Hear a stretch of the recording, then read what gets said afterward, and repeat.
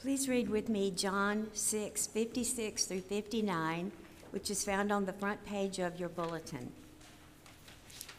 Those who eat my flesh and drink my blood abide in me, and I in them. Just as the living Father sent me, and I live because of the Father, so whoever eats me will live because of me. This is the bread that came down from heaven, not like that which your ancestors ate and they died, but the one who eats this bread will live forever. He said these things while he was teaching in the synagogue at Capernaum. When many of his disciples heard it, they said, "This teaching is difficult. Who can accept it?" But Jesus, being aware that his disciples were complaining about it, said to them, "Does this offend you? Then what if you were to see the Son of Man ascending to where he was before? It is the Spirit that gives life. The flesh is useless. The words that I have spoken to you are spirit and life. But among you there are some who do not believe."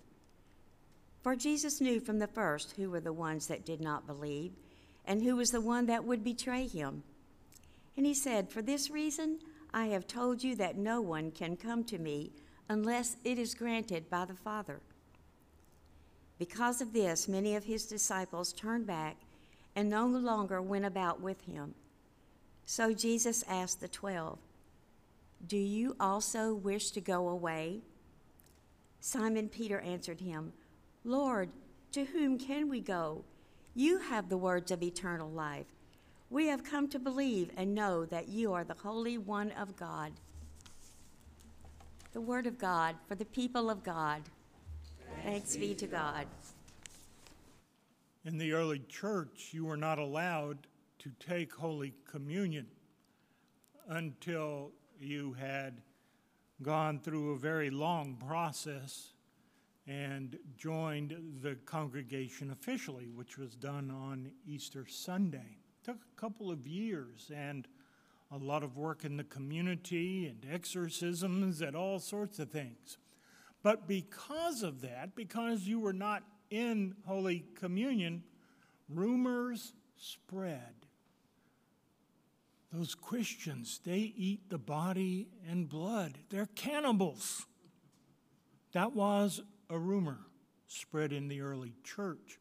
And as bad as that is, there is something even worse in these words, harder than even that to hear. Let us pray. Lord, we're grateful for your word. We are grateful that we have the Holy Spirit to interpret, to counsel, to tell us what it means for us today, for me today. Give us ears to hear and lives that do. In Jesus' name, amen. In the city of Pottsville, Pennsylvania, the broken end of a high-voltage wire was lying on the pavement. The very same pavement along which an engineer was walking. The very same engineer who was completely unaware of the fact that he was about to be fried.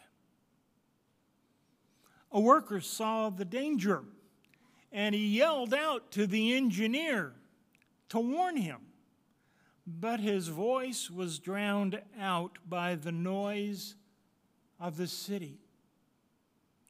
Well, thinking fast, that worker picked up a stone, and he threw it as hard as he could and hit the engineer in the chest.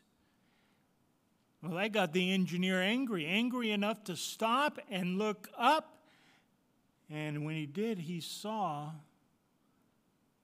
just how close he was to stepping on that wire. Well, tearfully, he thanked his colleague for saving his life. I imagined that getting hit by a rock had to hurt. I also imagine that stepping on a high voltage wire would have hurt a lot more. Now, why did the worker do that? Did he harbor some sort of grudge against the engineer? Did he just not like the engineer and just decided to throw a rock at him? Of course not. He did it to save his life. It was a loving act of concern. Today, you and I are witnesses to such a loving act of concern done by Jesus. Everything was going good. In fact, everything was going great. Jesus was enjoying tremendous popularity. Jesus was so popular that when he and his disciples tried to get away from the crowds, they went to the lake on the other side, and the throngs of people who had been following Jesus kept on following him. They hiked all the way around the lake just to be with him again, about 10 miles. Jesus was so popular.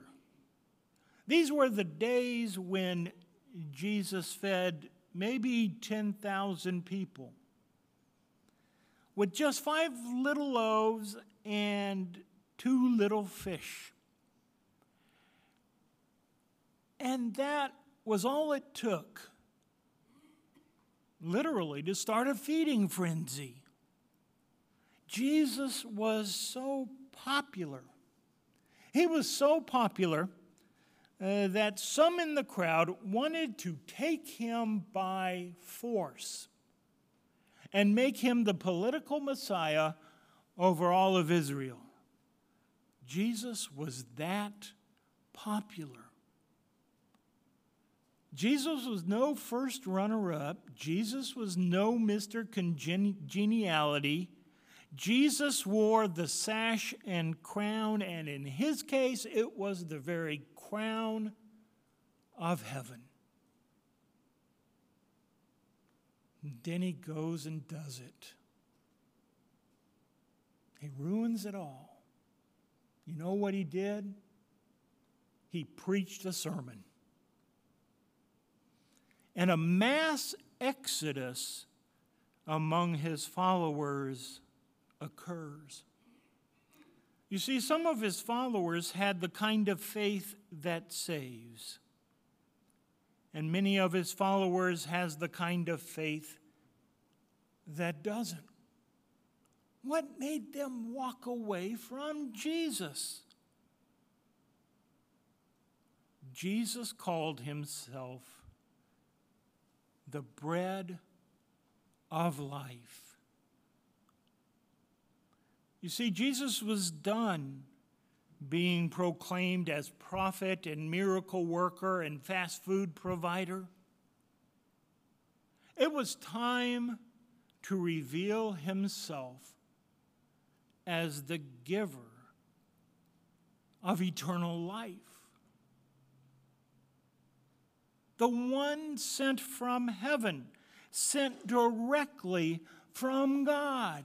You and I hear that and we don't think anything of it. We know, oh, that's so true. It is the meaning, the heart of our lives, of our faithful living. But to hear it back then, it was blasphemy to make such statements. Unless, of course, you really are God. But how could Jesus, a man, be God too? It was uncomfortable to be in the presence of what they would have heard as heresy. It was hard to hear. Jesus started telling them the greater truth. but we can understand this. I love Jesus, the good shepherd, holding lambs like me, like us. I like the Jesus who invites children to come to him. But with that Jesus, we also get the Jesus who says, I am the way, the truth, and the life. No one comes to the Father but through me. The Jesus that says, leave mother and father and follow me. The Jesus that says, leave the dead to bury the dead. The Jesus who says, if a thief steals your coat, give him your shirt also. But they didn't want to hear it. Jesus is preaching. If you follow me, I will be your bread. I will satisfy you. But the crowd did not get it. That's great, Jesus. That's really good stuff. Really good. But that bread yesterday was pretty tasty. Maybe you could give us more of that. They are settling for something much less than what Jesus has for them. And Jesus starts throwing rocks to save their lives. They've settled for what pales in comparison. Bread for a day or eternal bread for eternal life. It doesn't seem like a hard choice to make. In fact, it doesn't seem like much of a choice at all. Do you hear it coming? Wait for it. Wait for it. But we settle too, don't we? We settle for less, for far less. It might be job, a promotion, a relationship, money, power, health, even family and friends. All important, all good in their own ways, but none of them the bread of life. But we are certain, without them, we will surely die.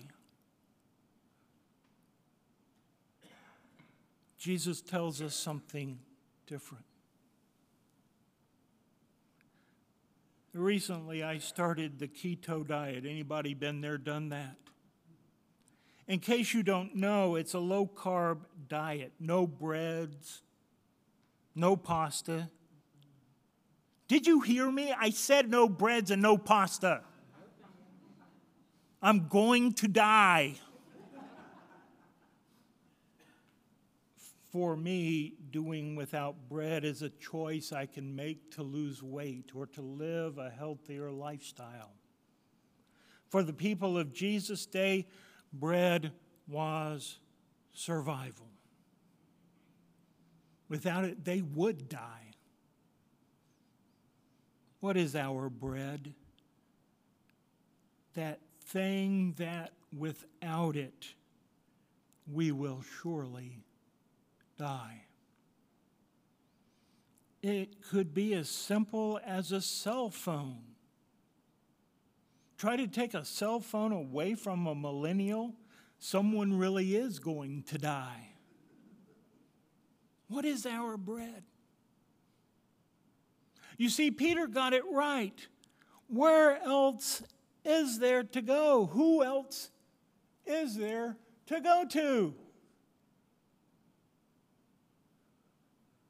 You have God.